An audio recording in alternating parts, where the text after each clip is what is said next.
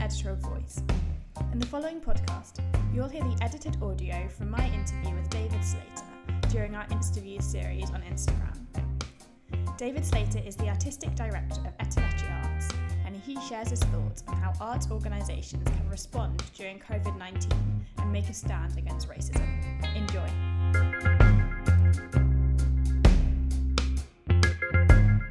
It's so great to have you with us today. I'm really excited to find out more about Entelechy Arts. So I reckon we should just dive right into it. Okay. And maybe first of all, you could just introduce yourself, who you are, what's your role within the organisation. Okay, so I'm David Slater, and artistic director of Entelechy Arts, and we're based in Southeast London, in Deptford, and work with communities across Deptford and Southwark, and much further afield as well. Amazing. So could you maybe just tell us a little bit more about this organisation, why it was established, what you do at the moment, and those kind of things? Okay.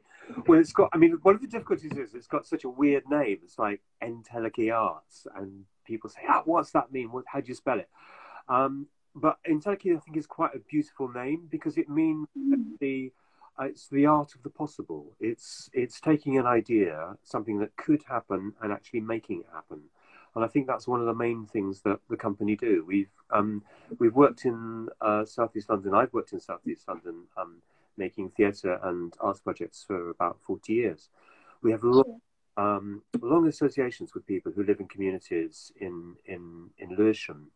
And there are probably about 150 of us, and we come together in various groups. We work with isolated older people who happen to have quite profound disabilities, and we make art. We make plays and theatre and dance events and write poetry and perform and just make loads of people making loads of stuff creatively is what we do. Amazing. That's so great to hear. So I'm kind of interested in, first of all, about you and your story and how you ended up to be artistic director of Entelechy Arts. So I hear that you were granted a Winston Churchill travel fund to kind of learn from different arts programs, particularly in America. So I wondered if you could just tell me a bit more about what this was like for you and what you learned from this. Well, the Churchill Travelling Fellowship was just amazing. It was, here you are, we'll support you to go for 2 months to the States and just visit like-minded organisations to learn from groups, organisations working with arts, culture and older people. So I started in Los Angeles and then slowly made my way via San Francisco east and ended up in New York. And just kind of, I think when you're traveling, when you're meeting lots of people, what's partly exciting is that you learn a lot about yourself or the work that you're doing in the eyes of the people that you're talking to. You know, do you see them, you see yourself as they see you, as it were. And lots of brilliant experiences. There was one particular experience I remember was in New York, where people were saying, there's just this really amazing choir of older people.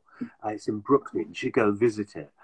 And I got lost on the subway and I arrived late, and there was this like whole group of people sitting around a huge table, but they weren't singing, they were gossiping, they were just like chatting. And then suddenly the gossiping started to go into, everyone started to breathing exercises, and then sound came out of the breathing exercises, and then everyone just burst into song.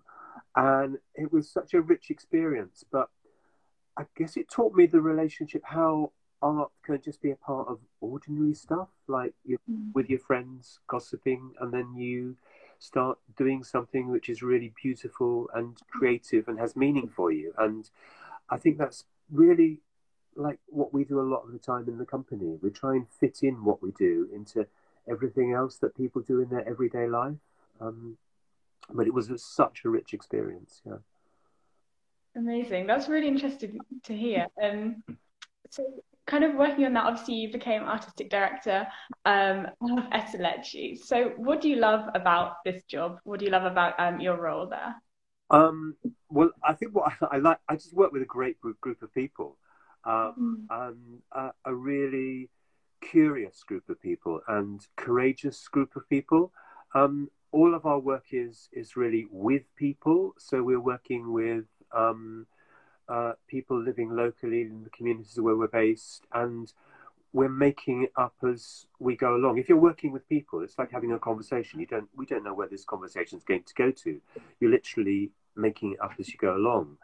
But if you're an arts organisation, if you get funded from different organisations, then there's a responsibility to make sure you deliver work that has impact and meaning and value.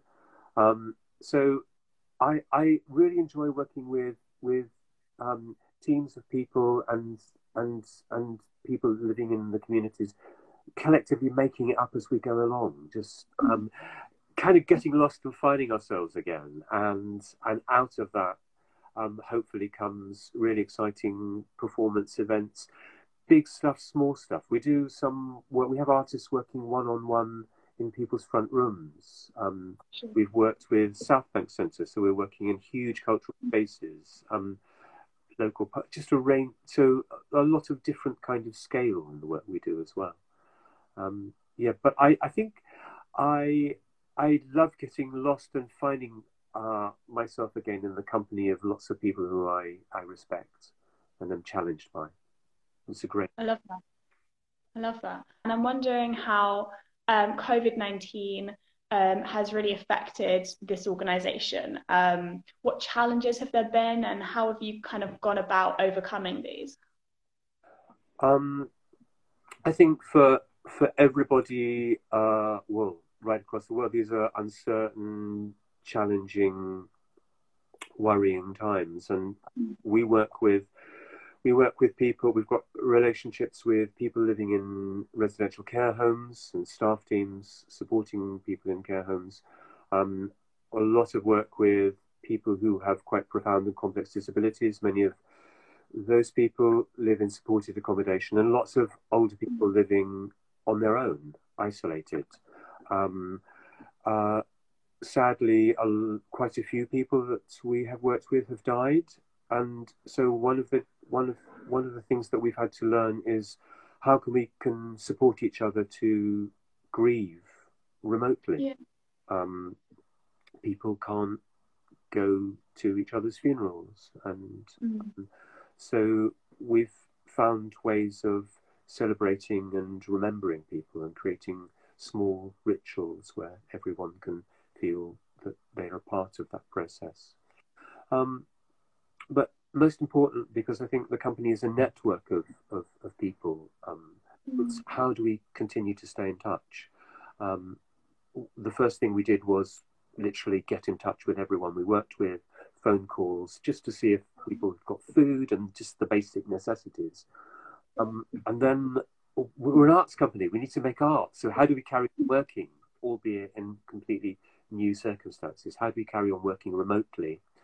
With the added challenge, because if you happen to work with people in their 70s, 80s and 90s, a lot of them won't be able to do what we're doing. They're not digital connections, a possibility.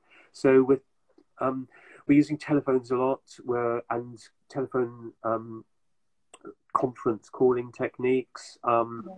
So before lockdown, once a week, 30 people met to sing with each other. We run a project called Meet Me, and so a group of older people meeting to sing. We found ways of actually breaking up the choir into small clusters and working with artists and volunteers so that people are still singing, albeit in smaller groups of 8 little singing clusters online. So yeah, it's that phrase again. We're making it up as we go along, but we're slowly finding our way. We've got artists designing boxes. We're going to be distributing 250 boxes that collectively are going to be part of a work of art that isolated older people and older people living in care homes will gradually assemble creatively with their imaginations, and it all come together when finally we can meet up again. So there are lots of ideas buzzing away. Yeah. That's so interesting. I love that. We've just had a question from Iona on the comments, and she says, thank you for sharing about the fascinating work that your organization does. And she asks, in your experience, do you find that your projects are empowering for the participants? And if so, how? Um, I think I, I think they are. I think people are able to be recognised and have their Mm. stories told. I think fundamentally we're an organisation that works to help the visibility of people. A lot of the people we work with are very marginalised. Their stories, their experiences Mm. aren't told, and I think we work with people so collectively we find ways of creating theatre. Let me give you an example.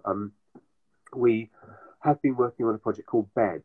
It's with a lot of the older people that we work with said that we feel we're walking around. This is pre-lockdown. When we're on the buses, when we're walking around, it's like we're not seen. It's like we're invisible. It's people don't hear us. They don't recognise us. They don't understand our stories. So collectively, we made this show called Bed, and it involves an older woman on a bed, seemingly abandoned in a public place. So in a high street or a park, and in her nightclothes. So you might be, we've done it outside the South Bank, for instance. So you might be walking around, out along by the River Thames in the centre of London, Mm. and suddenly you see an older woman in a bed in her nightclothes, and it kind of trips you up. And then, Yeah. if you've got courage, you kind of go up to her and you say, "Are you all right?" And it's a performance piece where people have collected their stories and they're sharing their stories. And so this started with a very small idea that we trialed out in Deptford Market, quite close to the Albany, where we're based. Yeah. It's an amazing community art space in Deptford, the Albany. We do a lot of collaborative work with them. Um, and we tried innocently, naively. We thought, okay, we'll abandon two or three older performers in beds outside the Albany in the market, not really realizing the impact it would have. And like Mm. within the space of about 5 minutes, somebody called the police. And I think the most wonderful thing was that four young women, four 14-year-old girls on their lunch break from the local school came in and they said, "We want to report a crime." But there was this urgency about the experiences of these isolated older people. So I think to go back to the question, I think that's one example of how people are empowered. They are feeling that they are actively getting their stories out to huge audiences, and beginning to change the story, change the way that they're seen and recognised and valued. Amazing. It's so great to hear about a project like that, to just give a voice to people who might feel, as you say, unheard. And I wonder if we could just continue talking about that, because the organization is all about promoting marginalized voices. And really, in the last week to 10 days, we've seen global protests, to give a voice to the marginalized. So I wonder if you have any kind of practical advice for how we can empower people and combat issues in society like racism. I think it. I think certainly if a lot of the people that we work with have historically been marginalised, are invisibility are invisible, and we at one period in our history as a company we did a lot of work with Brazilian artists, and they Okay. use this phrase "unhiding," but bringing into visibility. Uh, Mm. we work in Lewisham. Lewisham has it's a really thrilling part of London to work in with a huge, diverse population. Amazing. And I think there's a responsibility. I think what we bring into our rehearsal spaces or our meeting rooms, we have a responsibility to make sure that the groups that we work with in the company reflect the people that you see on the buses, on the Mm. streets, Yeah. that is of community. And very visible. We worked again with the Albany on a project called Meet Me, which was based on a simple question: what if you were living alone, an older person? What if you went to an arts centre instead of a day centre? And we started this idea about 7 years ago, and it's now a regular 50 weeks a year. People gather in a art centre to be seen, to create huge numbers of diverse voices. But the importance, I think, of what we're doing there is that it actually happens not in one of the meeting rooms, but it happens in the centre of the building, in a huge cafe space, so that people are seen, that the people who are formerly hidden are really recognised, and they've become players again, which I think is one of the critical points of the company. I think arts. There's a phrase that a lot of Brazilian artists use. They use this phrase, imagination at the service of the people. Okay. Times like now, we need the question, how can we be together? How can we build and rebuild community together? And I think the role of culture, the role of the imagination, the role of the artist as bearing witness to and amplifying the stories of in change-making processes is so centrally important. Amazing. I wonder if you could tell us a little bit more about the project that you ran called Ambient Jam. Okay. Well, Ambient Jam is I think it's one of the projects that we're most proud of, actually. It's a lot of our work is with people who carry various labels and distinctions, and so Ambient Jam is for people who who live with profound and complex disabilities. So people who may have a learning disability and physical disability, maybe a dual impairment. They may not be able to see or hear. A lot of the people that we worked with in this group, we first met 30 years ago. It's difficult to imagine, but the whole process where society really banished people that didn't fit in. So we started as a company with working with people who'd been in the old asylums all around the M25, around London. These buildings where I guess it was out of sight, out of mind, forgotten. And as a company, we were invited to start work helping people reconnect with community. So Ambient Jam really grew out of working with people who had been, I think, suffered a huge social violence. They had been, to be exiled and then kept in really difficult institutional conditions was just such a massive social crime. So Ambient Jam is a space for people who don't really have, or who don't use conventional ways of communicating. They have very different ways of experiencing the world, and just a space where people can comfortably be together with sound. It's a very multi-sensory experience. The collective who come together of participants and artists, volunteers, create environments, immersive environments using light and texture and sound, percussions. You kind of have to experience it to get it, but I think spaces, safe and comfortable spaces where people can be themselves and create together with new languages, new ways of connecting. It's brilliant. It sounds, I mean, all of the projects that you've spoken about sound so like instrumental to your area. So it's fascinating to hear about them. Yeah. I think it's that with something like Ambient Jam, what's happening there is that we recently did some really exciting work with Goldsmiths College art galleries, looking at how people, again, it's going back to that visibility, so how people can feel comfortable in huge public spaces and engage with other parts of their community. Amazing. So I kind of want to go back to yourself and how you found the past couple of months in lockdown. I wonder if you've been staying motivated, artistically, creatively, and if you have any tips for young people who might be struggling to stay motivated during lockdown.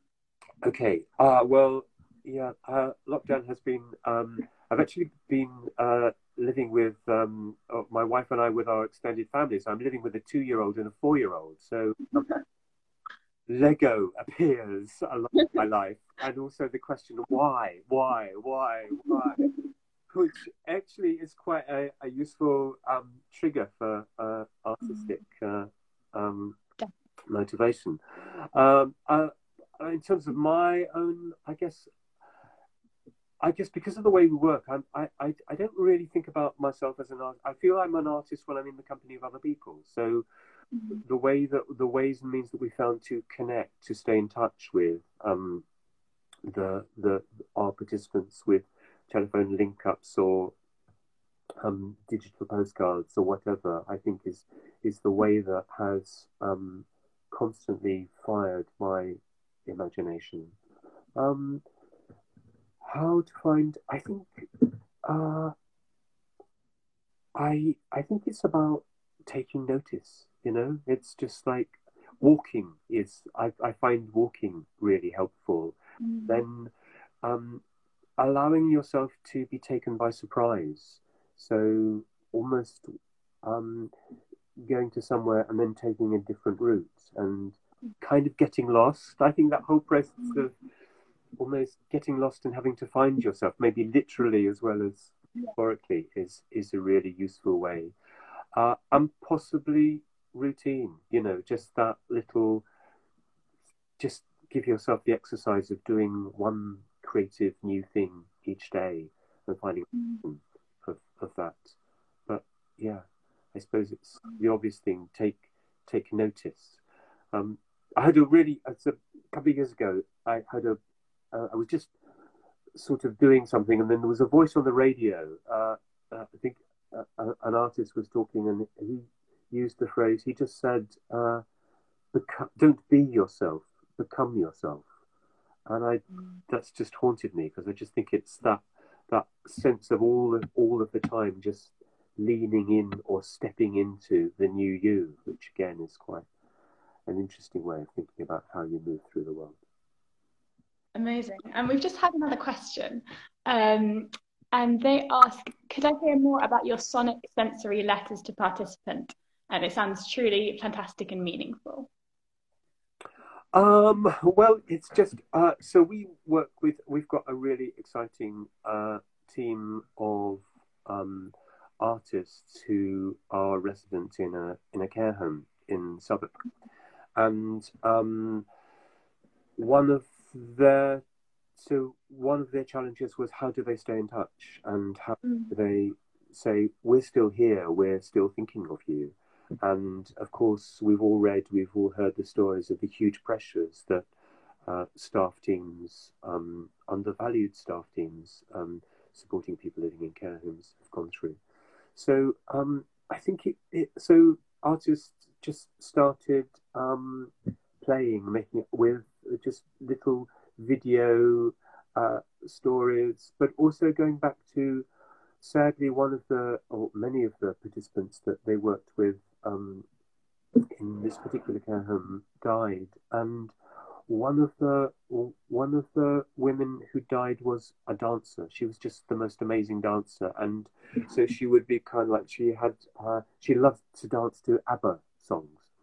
So there's this kind of, you can check it out on our website. I think it's somewhere on our website. But there's just this beautiful memory digital card of these two silver gloves that are just dancing to an ABBA number, and it just captures, a bit like a haiku. It just captures that moment of remembering and celebrating a life. And there are lots of those digital exchanges that are just packed full of meaning and just gifts to, we're still here, you're still there, we want to get as close to you, as that act of sharing, that simple act of sharing.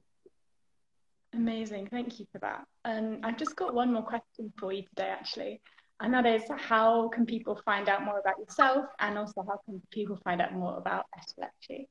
Well, check out our website, entelechyarts.org.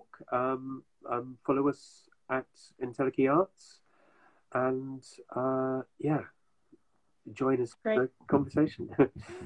Amazing. Thank you so much for chatting with me today, David. It's been really interesting to hear about, goodness, all of your projects, so many, and each so interesting. So yeah, thank you so much. And yeah, I enjoyed it.